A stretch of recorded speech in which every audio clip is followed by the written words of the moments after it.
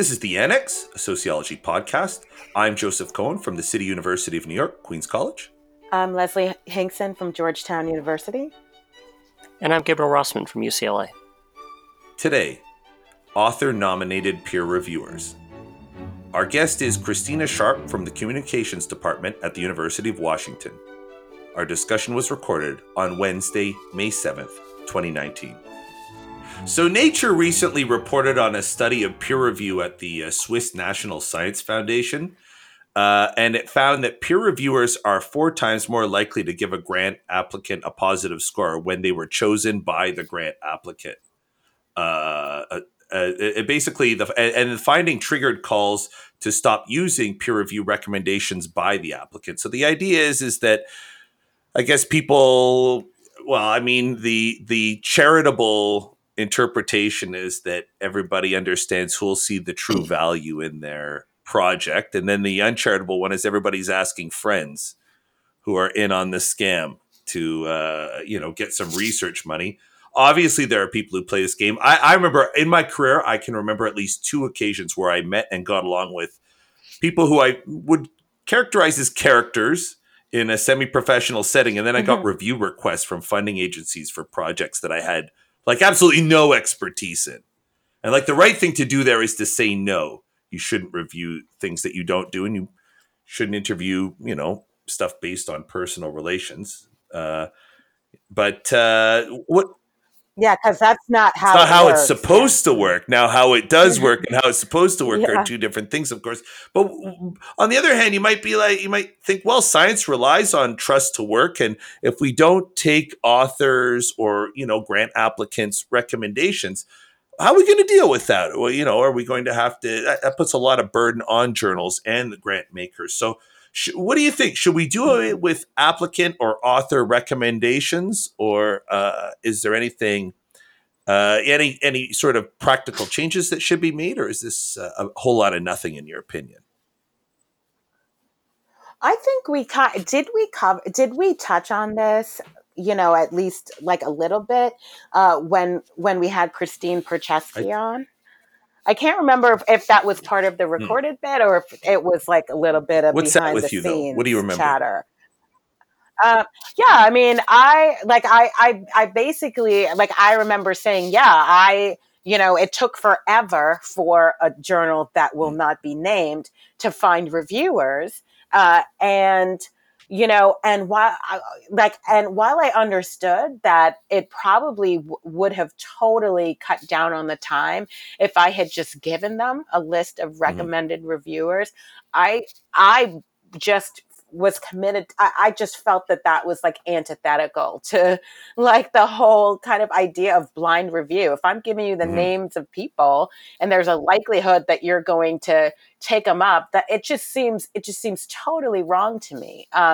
Even though it does actually serve the purpose of helping to cut down on the amount of time that it takes to identify reviewers, and not just identify reviewers, but identify reviewers who would be likely to review the piece, because even though in theory, they don't know whose piece this is. I mean, if you're in the same networks, you kind of understand, you kind of know whose work this is. So wait, do you feel it's unethical? I think it's unethical. So I would draw a big distinction. So we're conflating 2 issues here, and sometimes in reality they go together, right? They can be correlated. But one issue is recommending reviewers, and another issue is reviewers who know who the author is. And, it's a 2x2, right? I mean, there may be a certain weight on the diagonal, but it is a 2x2. So it's entirely possible to recommend a reviewer who has no idea that you wrote the paper. So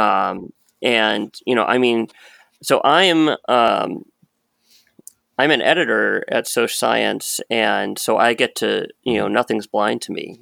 And all in the cover letters, I'll sometimes see that they request me as the editor to be assigned to it. But I have no idea who that person is. It's just that they looked on our, masthead, saw who the reviewers are, and thought, oh, that guy does culture, so I'll request him, or something like that. Or it could be that sometimes you'll know who somebody wrote a paper because, oh yeah, I remember that paper. I saw it at ASA, but they may not have even known that you were in the room, right? So, I think it's possible to know who wrote a paper without being recommended, and it's also possible to recommend just because you think, oh yeah, who would like this paper? Peter Behrman. I'm going to recommend Peter Behrman. So, it's just, to a certain extent, this is kind of on the author to recommend people who you think would like the paper, or at least are working in that area, without them having been someone who, is necessarily aware, and definitely not someone who's given feedback on it, right? So, like, I consider it ethical to recommend a reviewer, even if I know they were in the room when I presented the paper at ASA. But if they read a draft of the manuscript or something like that, I would never recommend that. Basically, if you could plausibly be in the acknowledgments, you should never be recommended. Oh, so you think that there should be kind of like this arm's length kind of rule, like we have for tenure and promotion letters? Well, what's funny is sometimes tenure and promotion letters, you'll get a letter from somebody's advisor or something like that. You're not supposed to have that. Well, at least not here, but. Well, UCLA, we're a little bit more, yeah. So, well, doesn't that though, Gabriel, does? Yeah, but I also think it's important for kind of some of the reasons Leslie was getting at, is that it's not there. There's two reasons reviewers could not like a paper. One is because the paper sucks, and the other is because they just don't get it, right? And and it's actually really hard for managing editors, especially at a generalist journal, to figure out who are appropriate reviewers who would understand, what a paper's getting at. Because a lot of times when, you don't like a paper, it's not because the paper is bad in some abstract sense. It's just because it doesn't belong in your area. And, so I've reviewed a couple papers that were about Risk Society, which to me seems like some, environmental doomsday cult, not an actual subfield of social science. But, so that's an indication, not that those papers were bad necessarily, but that I'm a bad reviewer to be assigned those papers. And so, and then conversely, I've written stuff on, categories or diffusion or whatever. And, maybe it goes to a reviewer who's, much more interested in hermeneutic approaches to culture. And of course, they're not going to like it. So, and like I've had this experience where one of my grad students, like 10 years ago, wrote a paper on, now former grad student, we don't have that long for our time to degree, wrote a paper on local TV news coverage of crime.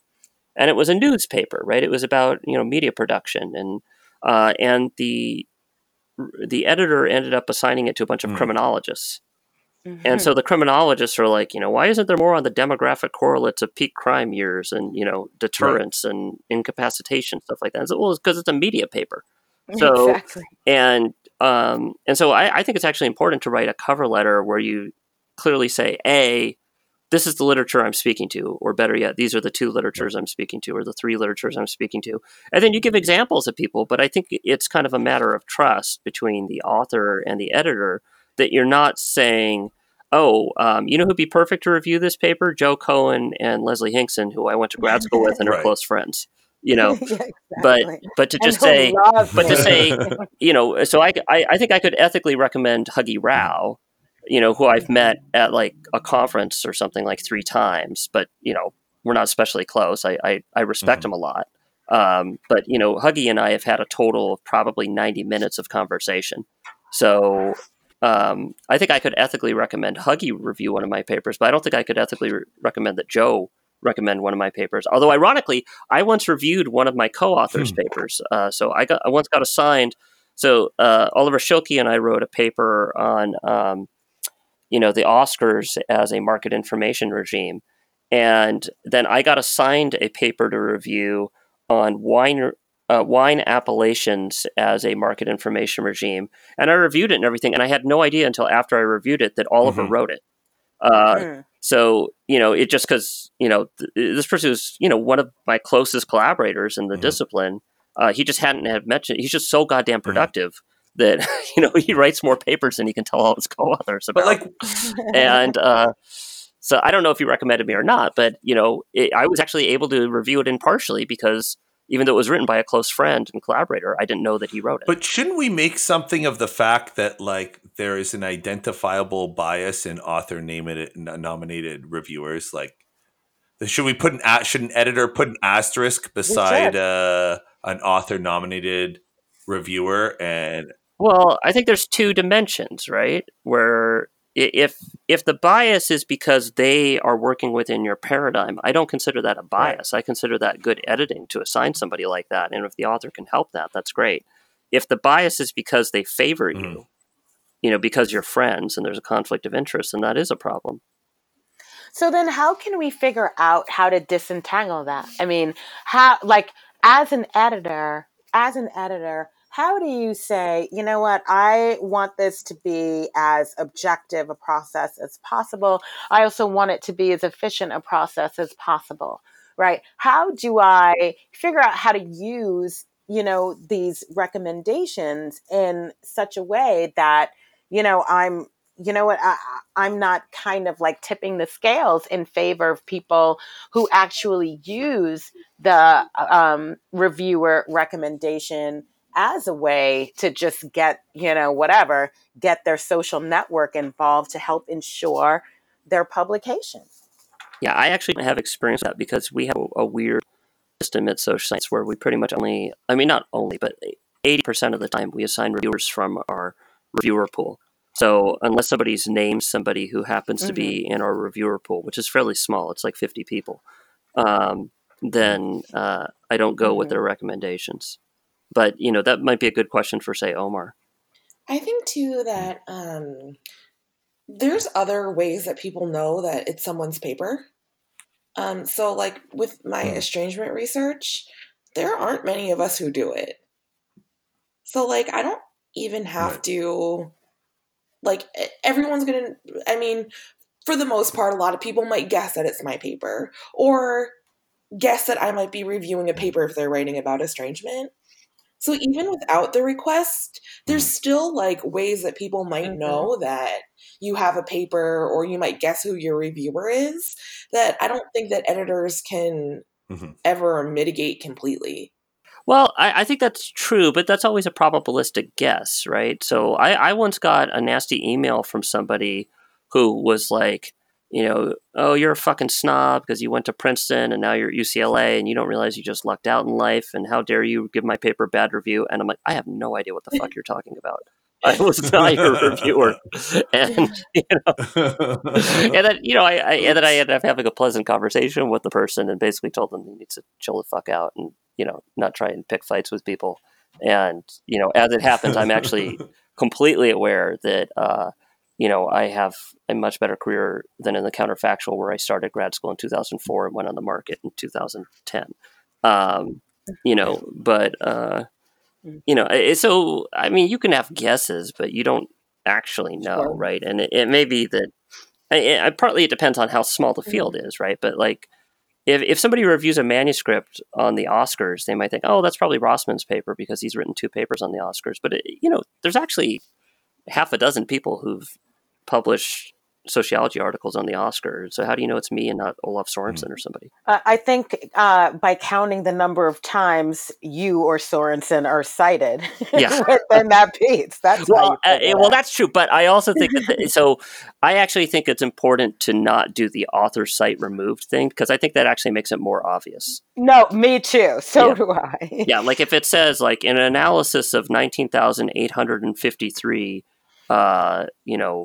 films from 1927 to 2005, where status, where the credit centrality was used as a metric, author removed. It's like, well, that's either me, Nicole Esparza, or Phil Bonicic. Yeah, you're like, right? Whereas if the citation's in there, it could just be that it's Olaf Sorensen and he likes our paper. Yeah, as Melania says, be best, people. Be best. You've been listening to The Annex, a sociology podcast. A special thank you to Christina Sharp from the University of Washington. Christina wrote, "It was the straw that broke the camel's back, exploring the distancing processes communicatively constructed and parent-child estrangement backstories in the Journal of Family Communication. We're on the web, sociocast.org/annex, on Twitter @sociannex, and on Facebook, the Annex Sociology Podcast. A special thank you to our senior producer for 2018-2019, Liseth Moreno. On behalf of Leslie Hinkson and Gabriel Rossman, I'm Joe Cohen. Thanks for listening and have a great summer. Bye.